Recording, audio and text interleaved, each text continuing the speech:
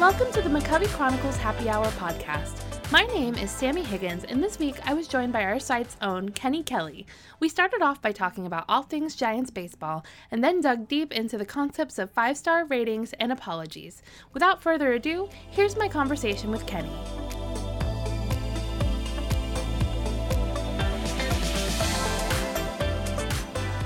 Hi everyone, you know our guest today from the site. Today we've got Kenny Kelly. Kenny, how are you? I'm doing great. Good. Well, thank you for joining us today. I feel like you probably write, other than Brian, you probably write the most on the site, and I feel like maybe our readers don't know as much about you as we'd like them to, so thank you for coming on. Yeah, thank you for having me here. So can you tell the listeners and the readers of the site a little bit more about yourself? Yeah, so before I came to McCovey Chronicles, I worked as a substitute teacher and a line cook for quite a while. I did my MFA at Columbia College Chicago, so I write a lot of like short fiction, working on a fantasy novel. Yeah, I never know what to say about myself when people ask me. I don't think anybody really does. Yeah. Well, okay, so we have our little getting to know you quiz, and that might, help people get to know you a little better. That's the goal, after all. So it's 3 questions, and the first one is, if you were commissioner for a day, what would you change? Oh man, I imagine I would have a busy day. There's a lot that I would want to change. I think the biggest thing for me is that I would want to expand to 32 teams.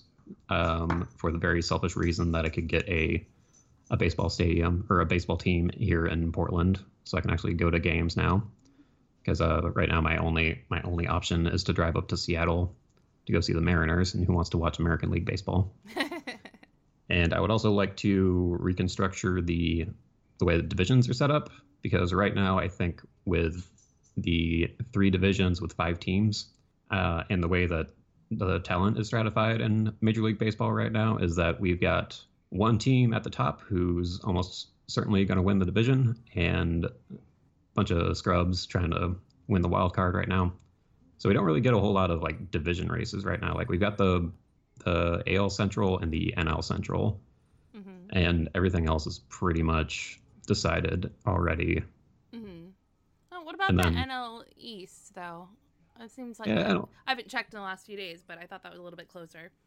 Yeah, it's a little bit closer, but not what you're looking for, though. Yeah, even if the NL East like winds up being like down to the wire, I mean that's only 3 out of the 6 divisions where we've actually got like a surefire race.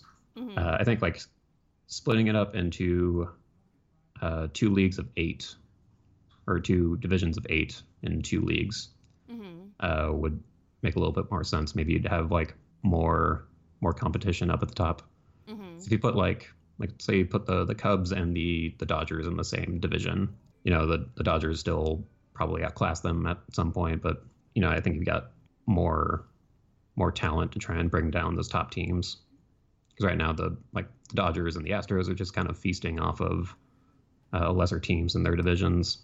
Yeah, I see what you're saying. Yeah, I was going to say, because I wonder how much of that is due to the lack of competitiveness is due to the fact that just teams aren't committing to going for it anymore. And like you have more teams going for the tank instead, or like middling. So like they haven't committed one way or the other until about the trade deadline. Yeah, I mean, I think you're always going to have those really bad teams like the Marlins and the Tigers. I mean, other teams are going to rotate into that terrible spot. Those are just the teams that are occupying the terrible team spot right now. Because like somebody's going to fall behind, but like making it so that the teams at the top like actually have to compete against each other. Mm-hmm.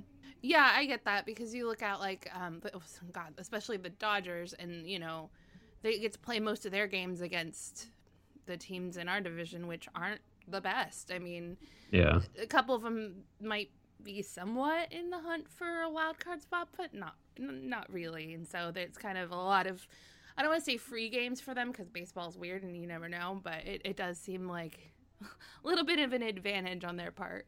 Yeah, or it didn't shake out this way, but Cleveland had like a 87% chance or something to win their division. And I feel like there's just more and more teams that have like these outrageously high chances to win their division from the preseason standpoint. And I guess the Twins are showing that that's not always going to work out that way. But Cleveland's coming on strong now, so even if the Twins got off to a good start, I think things are going to shake out the way we thought they did. Right, but thought they would. You do want that, a little bit. You want another team in there mixing it up, trying to keep them on their toes and keep them, trying. Yeah, because you want like competitive baseball at the end of the season. Yeah. And with the way the wild card is set up right now, like let's say the wild card races between like the Nationals and the Cubs, and let's say the Giants hang in there. Well, those are 3 teams in 3 different divisions that aren't going to face each other in September.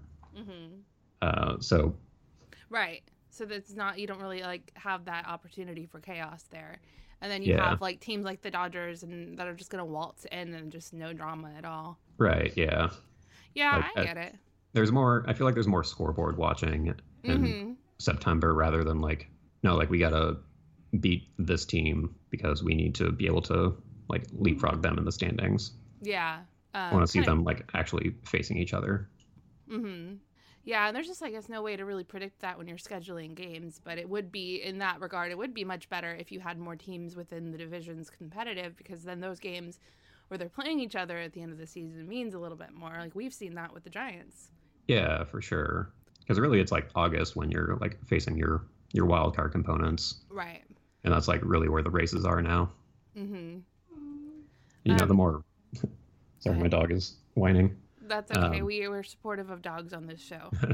Yeah, so I think, if you move away from the 5 division format or the 5 team division format, you lose a little bit of like interdivision rivalry because, familiarity breeds contempt. But I think it also opens the door for new rivalries to emerge. Yeah, I agree with that.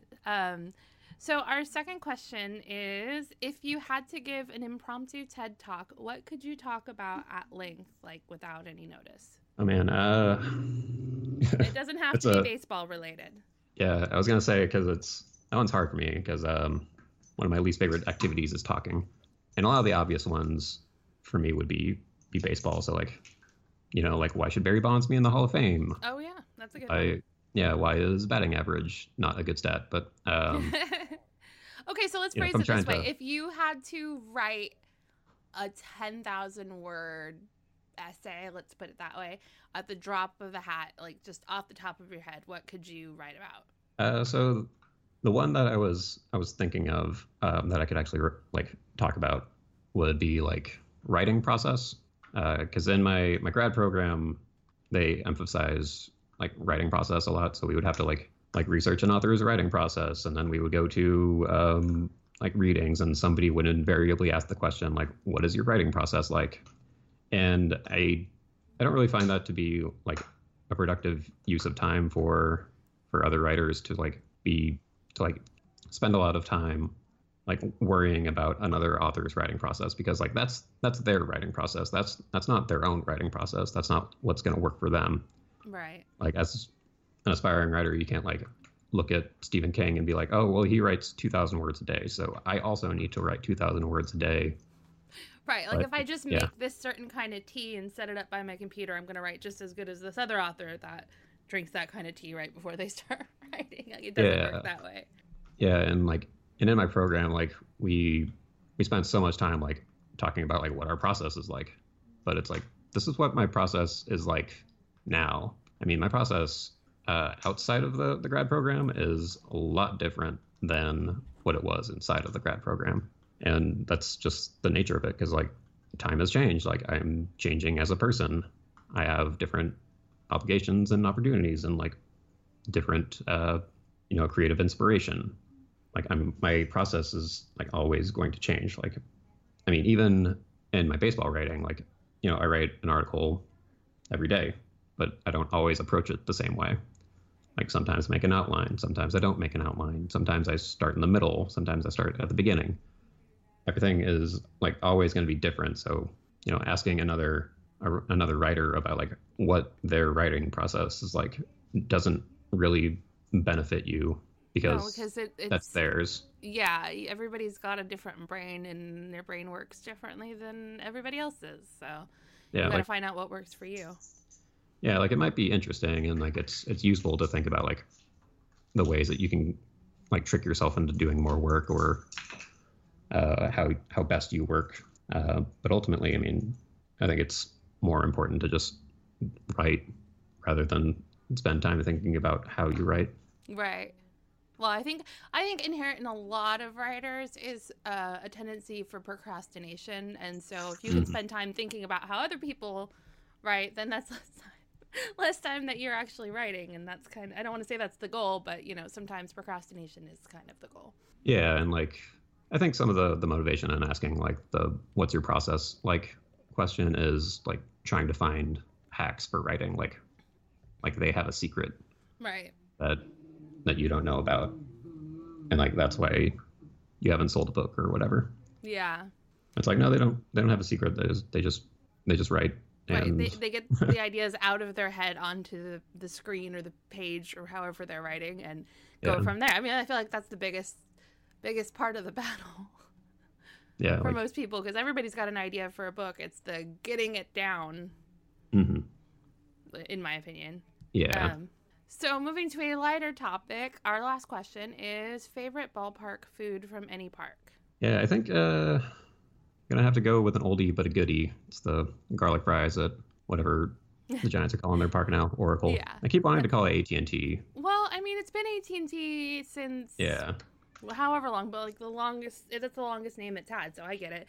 And that is probably one of our most common answers from people around baseball, not just Giants fans. So that's yeah, a good thing to send on over to their whoever does their food management over there. So we like to ask everybody what made them fall in love with baseball and specifically their favorite team. So what's your story? yeah. So I mean, I think like a lot of people, I inherited my love of baseball from a family member. I always think it's like weird or impossible to like come to sports later in life, like as an adult, because like sports are kind of silly and dumb. Doesn't seem like a productive use of time. Yeah, in my case, I inherited my love of baseball from my father. I didn't inherit everything from my father. I didn't inherit his love of AM radio or fishing, but baseball did stick with me. So a lot of my first memories are of playing baseball in the backyard with my brothers and sister, and listening to my family argue about who was better, Will Clark or Barry Bonds, which is kind of a ridiculous question in retrospect. Aren't all sports questions kind of ridiculous? That's kind of the point. Yeah, yeah, it's a fool's errand what we're doing. Um, yeah, and then I've had some holes in my baseball fandom. My parents got divorced like sometime before the 1994 season, so then like I went to go live with my mom, and then there wasn't baseball, and like she is a Giants fan, but we didn't really get back to baseball like when play recommenced in 1995. So it took a couple years, and then the 1997 season is when it like really like picked back up for me. Like I remember like I wrote about this a couple weeks ago, but like seeing Roberto Hernandez, a reliever, get a hit was like something that was like really like fascinating and interesting to me as a small boy. And remember there was a game where like Glenn Allen Hill had a walk-off hit, and like that was really exciting, and the whole like 97 season like culminating with like Brian Johnson's walk-off homer, that really excited and This is a invigorated pet me. podcast today, ladies and gentlemen. That crackling you were hearing was Bella attacking a plastic bag, and we've got a puppy. It's good times over here. Yeah, she's whining because she's got like a ball underneath the couch, but there's a ball adjacent to the couch right next to But it. she wants the one that's under the couch. Yeah. Yeah. Oh my gosh. Okay. So, how did you? I guess you came into writing before you came into writing about baseball, or did you start writing about baseball first before you went to school for writing? So I'm a newbie for baseball writing. I really came into it. I guess it was after the 2016 season. Mm-hmm.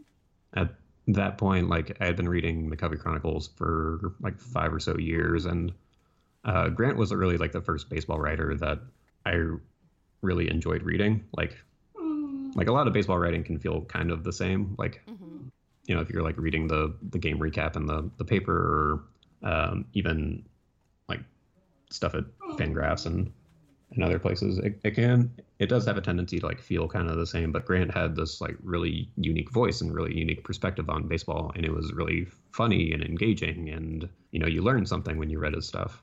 Mm-hmm. Um, so Grant was really the person who like made me have an interest in baseball writing in general, and then We have that in um, common. yeah, I think I could say a lot of people could say the same thing. Did your cat knock I something don't, over? I don't know what just happened. Something fell. Oh no. Okay, we're good. It was the water bottle. It was my gym water bottle. The cat is on a tear. Anyways, back to it. Yeah. So Grant was influential. I think Grant was influential to a lot of people, especially like I don't know how old you are, but I think like millennial and down. mhm. Grant's been pretty influential for a lot of the writers that I've talked to. So for me, it was an honor that he hired me before before he jumped ship. Yeah. But he had like he's not dead. He has a style of writing where it's like you were saying, a lot of other baseball writing is very similar because it's very professional, and that was the hmm thing that drew me in about Grant's writing, is that it wasn't unprofessional, but it was silly in a way that you don't often see in sports writing. And I think that was what was not unilaterally silly, but you know what I mean. Like Yeah. you'd be reading an article, and all of a sudden it would just be hilarious side note or whatever. And that was one thing that I always really enjoyed, because it was a different style, like you said. Yeah. Exactly. Yeah. I didn't actually like try my hand at writing a baseball article until what it must have been like the 2016, 2017 off season. I wrote a fan post at Beyond the Box Score about like Joe Panic's declining line drive rate or something. And then that was around the time where I started really listening to the Effectively Wild podcast, which at the time was at Baseball Prospectus. It has now since moved to Fangraphs.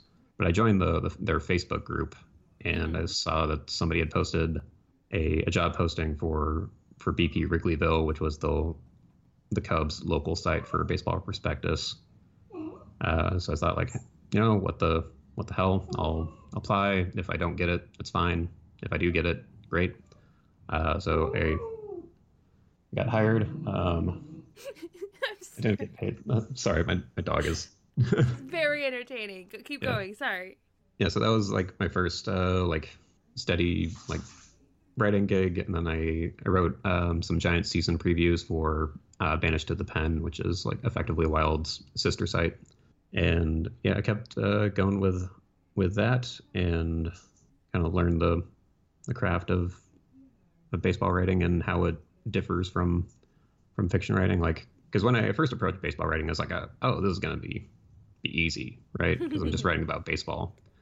But the it's got its own unique challenges, because like you have to navigate like how well versed is your audience with the analytics that you're using, or you need to be able to convey something that's dry and boring in a interesting way. Like I feel like I kind of like fall into a trap of just like rattling off statistics without like actually writing any prose. Yeah, so I worked at BP Wrigleyville for a while, and then I saw the posting at the Covey Chronicles, and I wasn't going to apply because I was, I don't know, not in like a great like headspace at the moment. But then my brother Joe convinced me to apply, and he was the reason that I eventually did. Well, we're all very grateful to him that he talked you into it. Yeah. We were really happy to have you on the site. You've been doing great work. Oh, thank you. It's been great. And it's funny because I think this is only the second time Kenny. Well, I mean, we talk online, but like this is only the second time Kenny and I have actually talked to each other, like heard each other's voices.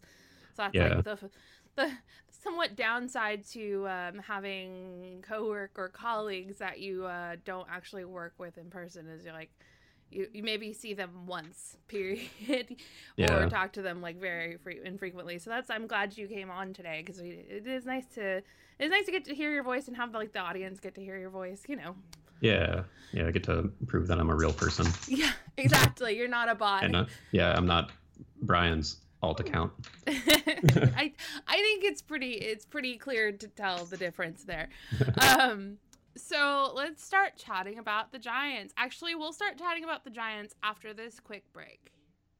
Okay, so it is time to talk about the Giants. So we're recording this Monday night, so there's no game tonight. And I have in the morning tomorrow, so Tuesday morning, there's going to be a poll because, Kenny, I don't want to alarm you, but like the Giants have like 4, maybe 5 players who could possibly get to 20 home runs this season, and that's wild.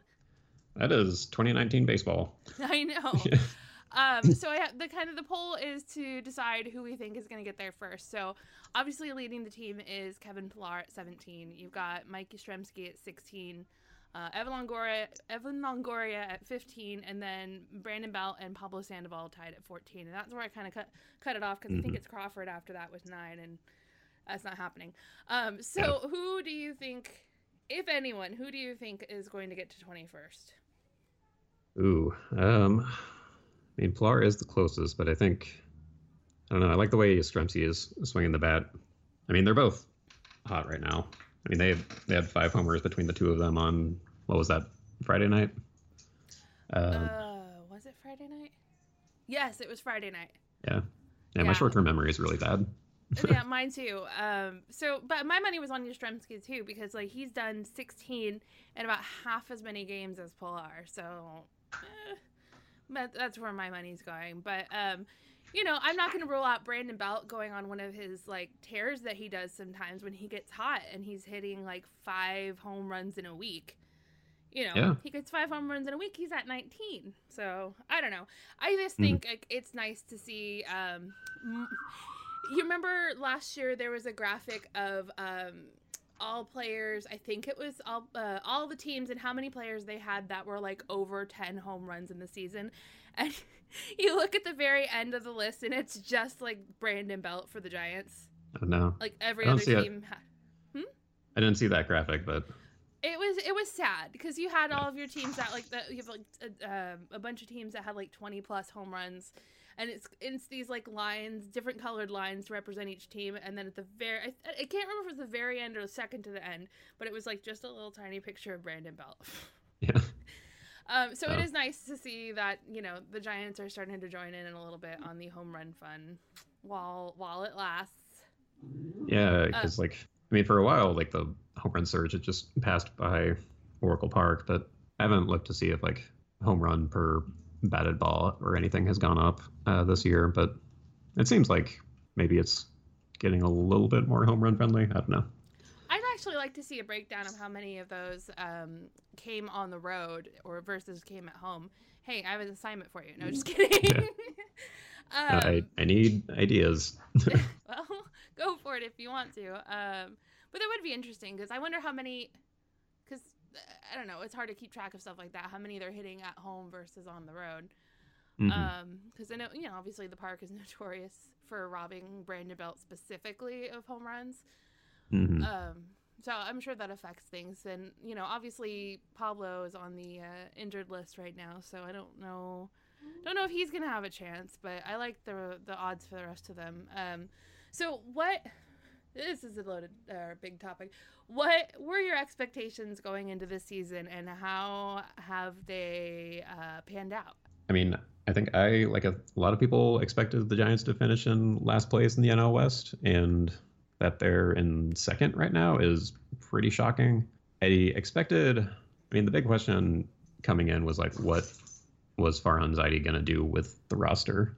I think that was like the only thing that we like couldn't really predict, right? And I expected this to be kind of a gap year, like time to reset.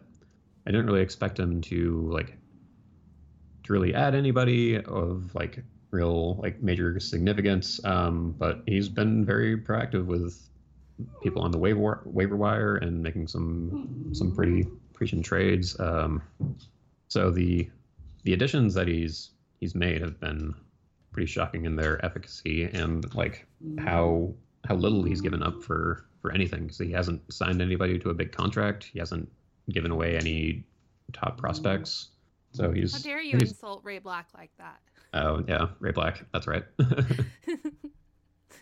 Yeah, I don't know. I don't really know what I expected from him. I have to say there are days that I get a little weary from the amount of movement to and from the big club, but what he's doing is effective, you know, and especially like how he managed the trade deadline. What are your how would you grade the trade deadline this year? I would give that an easy A. I think that if there was going to be an offer good enough for either Bumgarner or Will Smith, I think he would have made them. You know, when I woke up that morning of the trade deadline, I was like pretty much at ease because I knew that like the only way that Bumgarner was going to go is if there was going to be something like worthwhile coming back in return. Like Zaidi wasn't going to just trade away, you know, the face of a franchise when the Giants are, at least on paper, in a playoff hunt, let alone their closer. Now, like unless it was going to like vastly improve their odds of making the playoffs in the future. Yeah. Do you think that they would have been as selective if they hadn't had the massive run that they had in July? Like, do you think if they were still just playing badly, do you think they would have still tried to hold out for a better offer for Bumgarner? Or do you think they would have just accepted whatever the best of the offers was?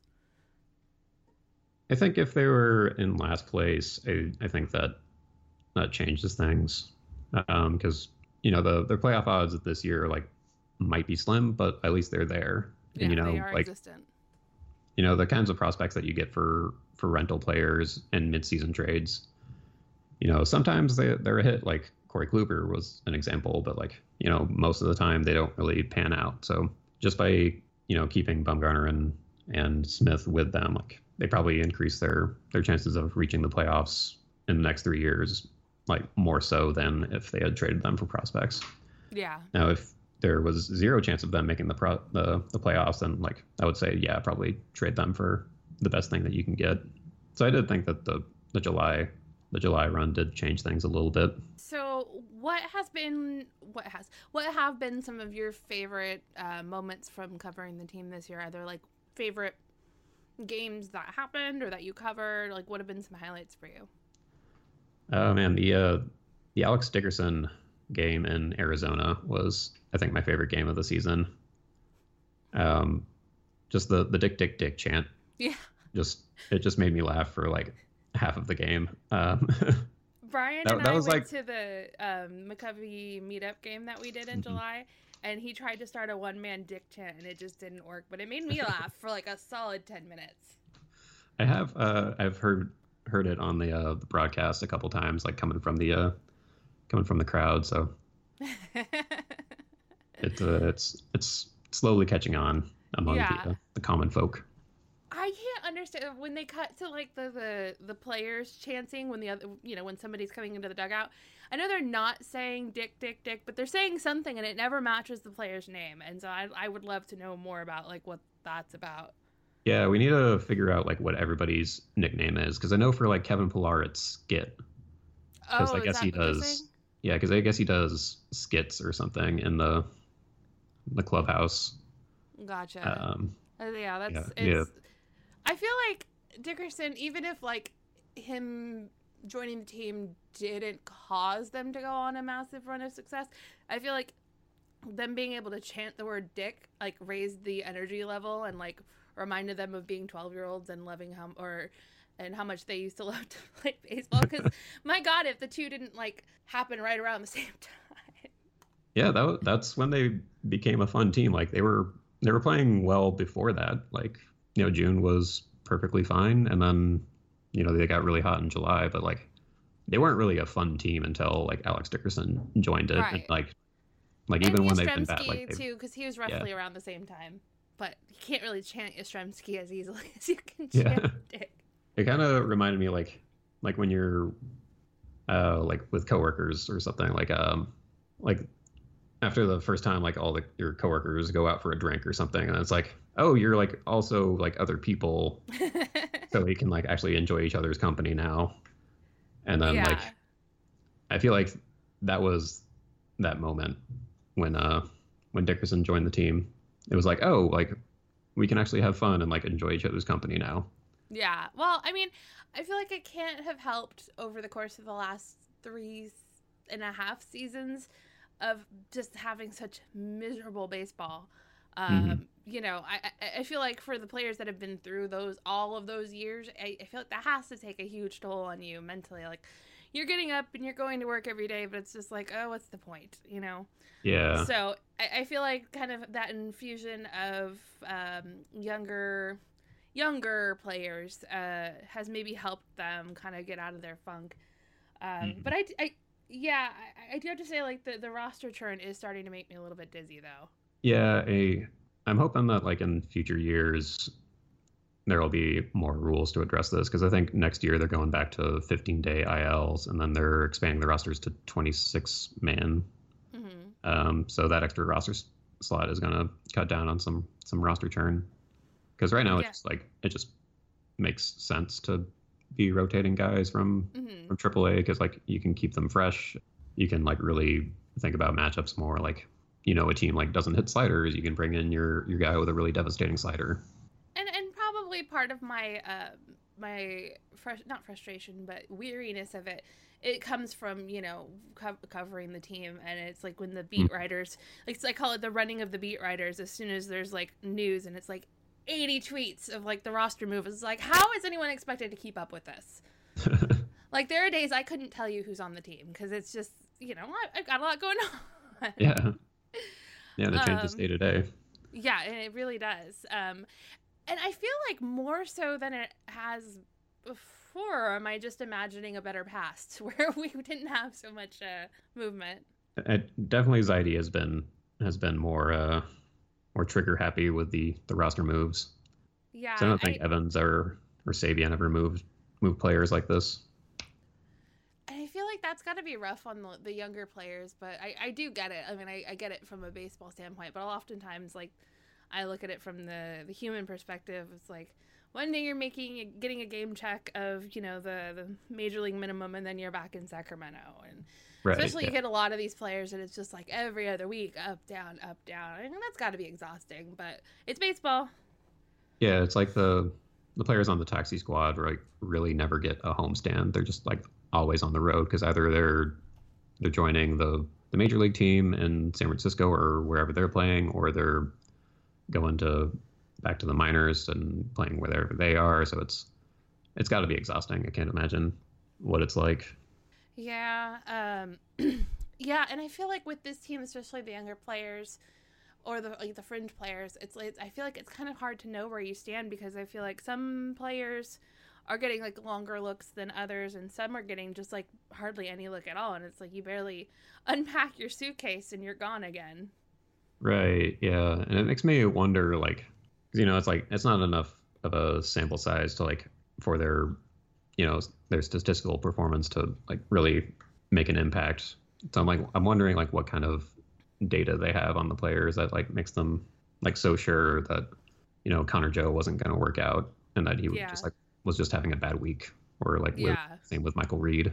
yeah. It is wild that those were our opening day outfielders, but it's kind of nice how the season has progressed. Like, I could see this outfield like on opening day next year, and I don't know when the last time we've had that kind of outfield security before, where you kind of Mhm. knew. Well, barring I'm knocking on wood here, barring the unforeseen, I feel like for the first time in a while we can like. So yeah, that'll probably be the opening day outfielders next year.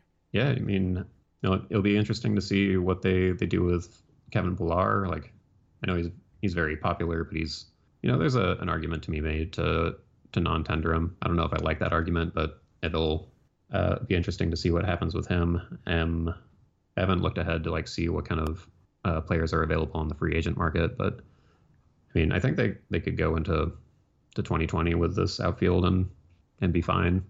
I don't think it's going to be a tire fire. That's an improvement Yeah. on some years. Yeah.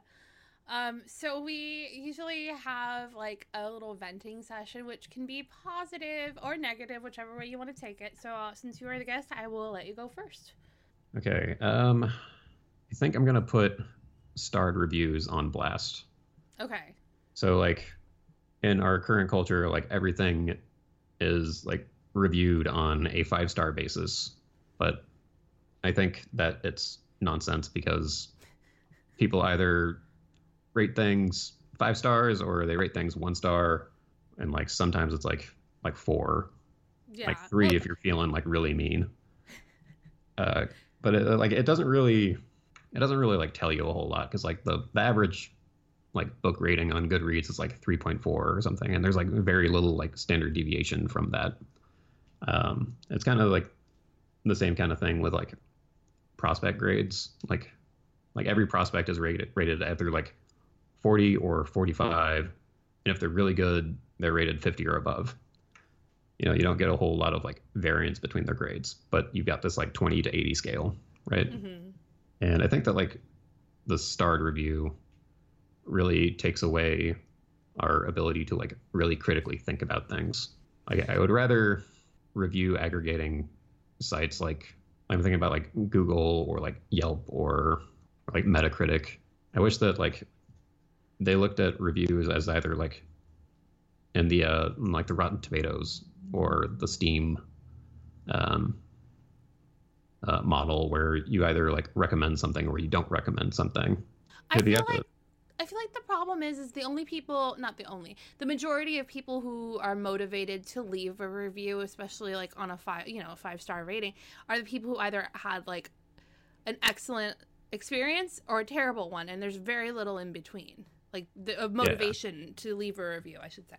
yeah, and I've definitely noticed that too. Like the people who leave reviews on Yelp are like generally like friends and family of the restaurant owners, or they're people who had a bad time. Or professional Yelpers. Yeah, yeah, those weirdos. That Yeah. No offense if you are a professional yeah, Yelper. I mean, I'm sure there's a lot of like upside to it, but going out and trying a lot of new things. But I think sometimes that makes people like more critical than they would be if they just went out and enjoyed a meal and wrote something about it. But I digress. Continue. yeah. I think if we switch everything to a recommend or don't recommend system, then I think people have to like really think about like think about their opinions, and like because like people have different definitions for like what 5-star is, because Mm-hmm. there are people who are like never happy with anything, and then they'll like only give you a 5-star if like your Uber driver like comes out and like opens your door for you and like gives you a bottle of water and like gives you the aux cord, and then there are the people who like just give you 5 stars because they understand that it's like part of their job requirement to keep their star rating above a certain point. They don't want to Right. like incur on somebody's job performance. And then there's the social pressure there, and they're grading you too. So it's like, okay, I'm gonna give them a 5, and hopefully they'll give me a 5, and everything will be good. Yeah, right. Which actually, I mean, somewhat related. I think that's an interesting system where the customers and the I don't know the right word here, employee, but like also for Airbnb does the same thing where the host and the customer or the renter both like grade each other, and like, oh, that's like some accountability. So you can't just like say something nasty because you're going to be held accountable for it. But I mean, there's downsides to that too. I just had my first experience with both Uber and Airbnb the first time this year, so it's still on my mind. Yeah, I do think it's interesting to like have that rating system go both ways. It does remind me of that Black Mirror episode where everybody has the star rating, and then Bryce Dallas Howard, her life gets ruined.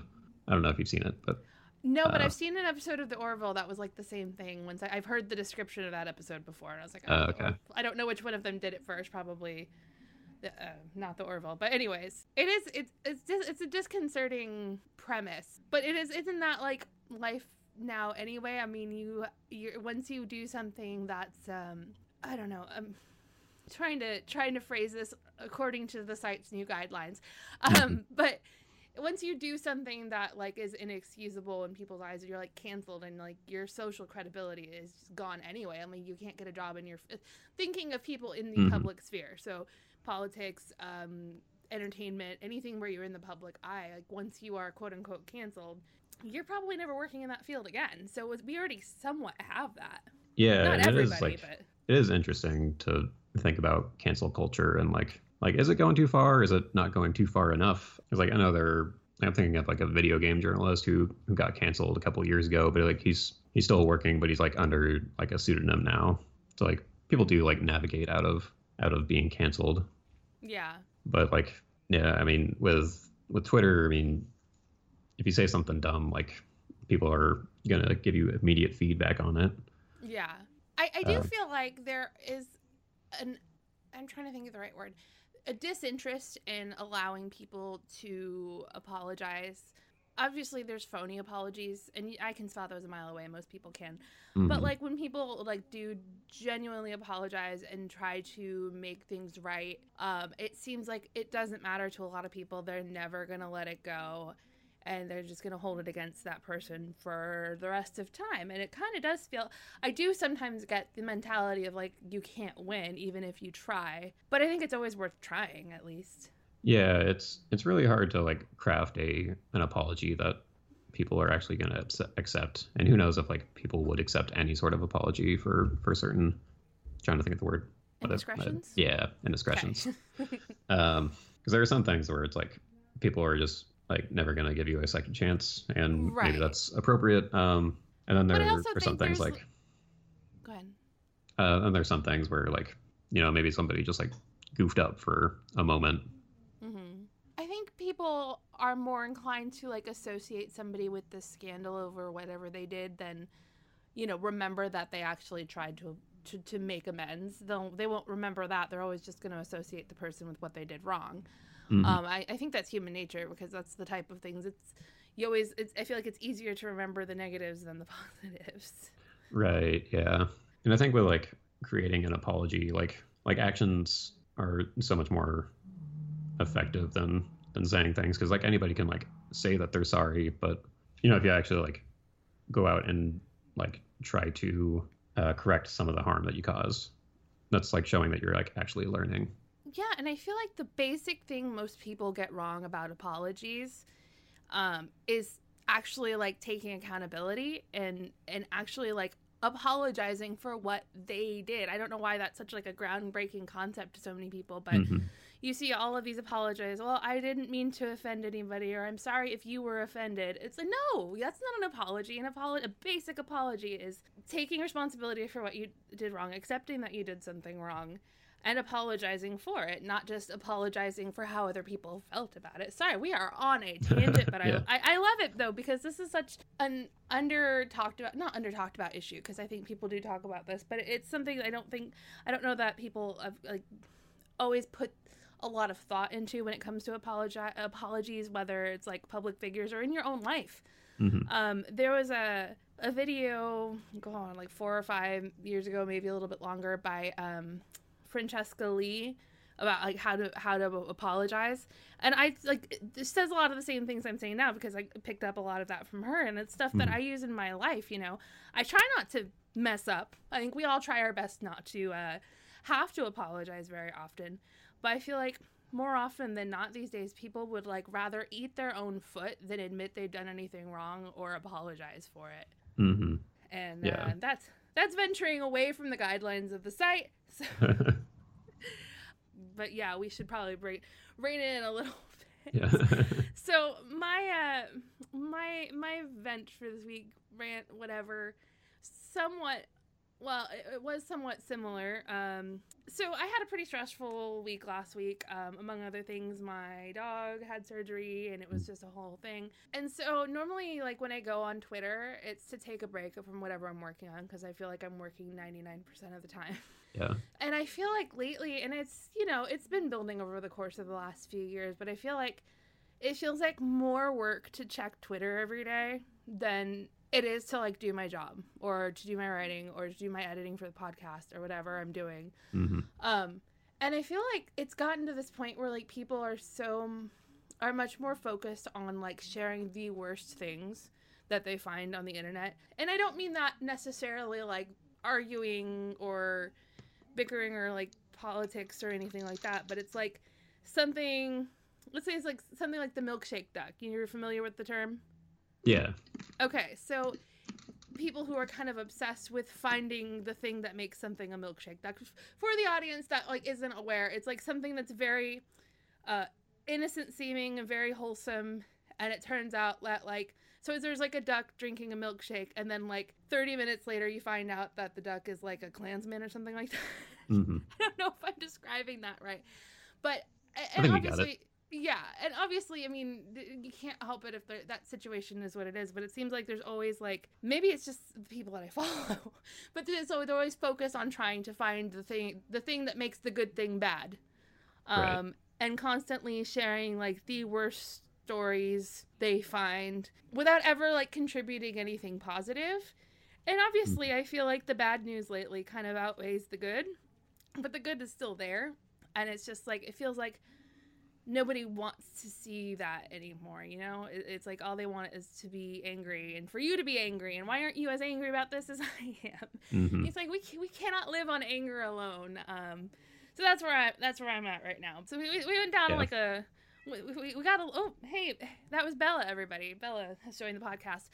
Kind of went off the rails here, but let's bring it back. So towards the end of our podcast, we like to have our guests give us their favorite cocktail recipes. So do you have one that you want to share with everybody?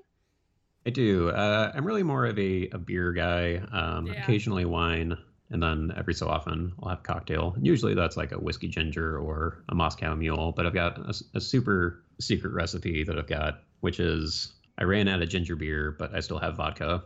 And the way you make that is you take whatever vodka you have left and you combine it with a LaCroix, maybe a pamplemousse or an apricot, and then you drink that. Alcoholic LaCroix. Yeah. Sorry, LaCroix always makes me laugh because I think of all the memes. I have nothing against anyone who drinks LaCroix. I'm not what is it? It's not a seltzer. It's a sparkling water. What is it? Yeah, it's like a seltzer. It is like a seltzer. Carbonated water. Yeah, it's never been my thing, but to each their own. Well, thank you for sharing that. Seems like it would be a nice summertime drink, yeah? Yeah. Like a little refreshing. Yeah. I mean, it's basically like a vodka soda. Yeah. But... Well, vodka soda is probably my favorite. Like when I had to do my my cocktail at the first episode was literally vodka soda and a lime because I'm boring. Nice. Yeah. But I'm also a beer person, and a lot of our guests have been. So I do appreciate you sharing with us a cocktail recipe. So we're going to close it out by giving you an opportunity to talk about anything you have going on, not just on our site, which everyone, presumably reads Kenny's work because you found this podcast on the site. But if you have anything that you wanted to highlight or promote, go for it. So you can find me on Twitter at Kenny Kelly Words, and I also write for Beyond the Box Score, which is SB Nation's sabermetrically inclined blog. So you can find more of my writing there. And then if you want to read some of my short stories, you can Google Kenny Kelly Absentees. You can find a short story in Joyland Fiction, which I think is pretty good, and maybe you should read it. I think that you should read it then. Yeah. All right. Well, Kenny, thank you so much for being on with us this week. It was really fun getting to chat with you. Yeah, thank you for having me on. Big thanks to Kenny for joining me this week. Make sure you read his work on the site, where he's one of the few writers without a podcast, but we'll work on that. But Brian and Roger have one, and you can subscribe to all of them on the McCroncast feed wherever you listen to podcasts. And if you're feeling generous, drop a review, but maybe not a rating, depending on how this episode has left you feeling about star ratings. Thanks for listening, and have a great week.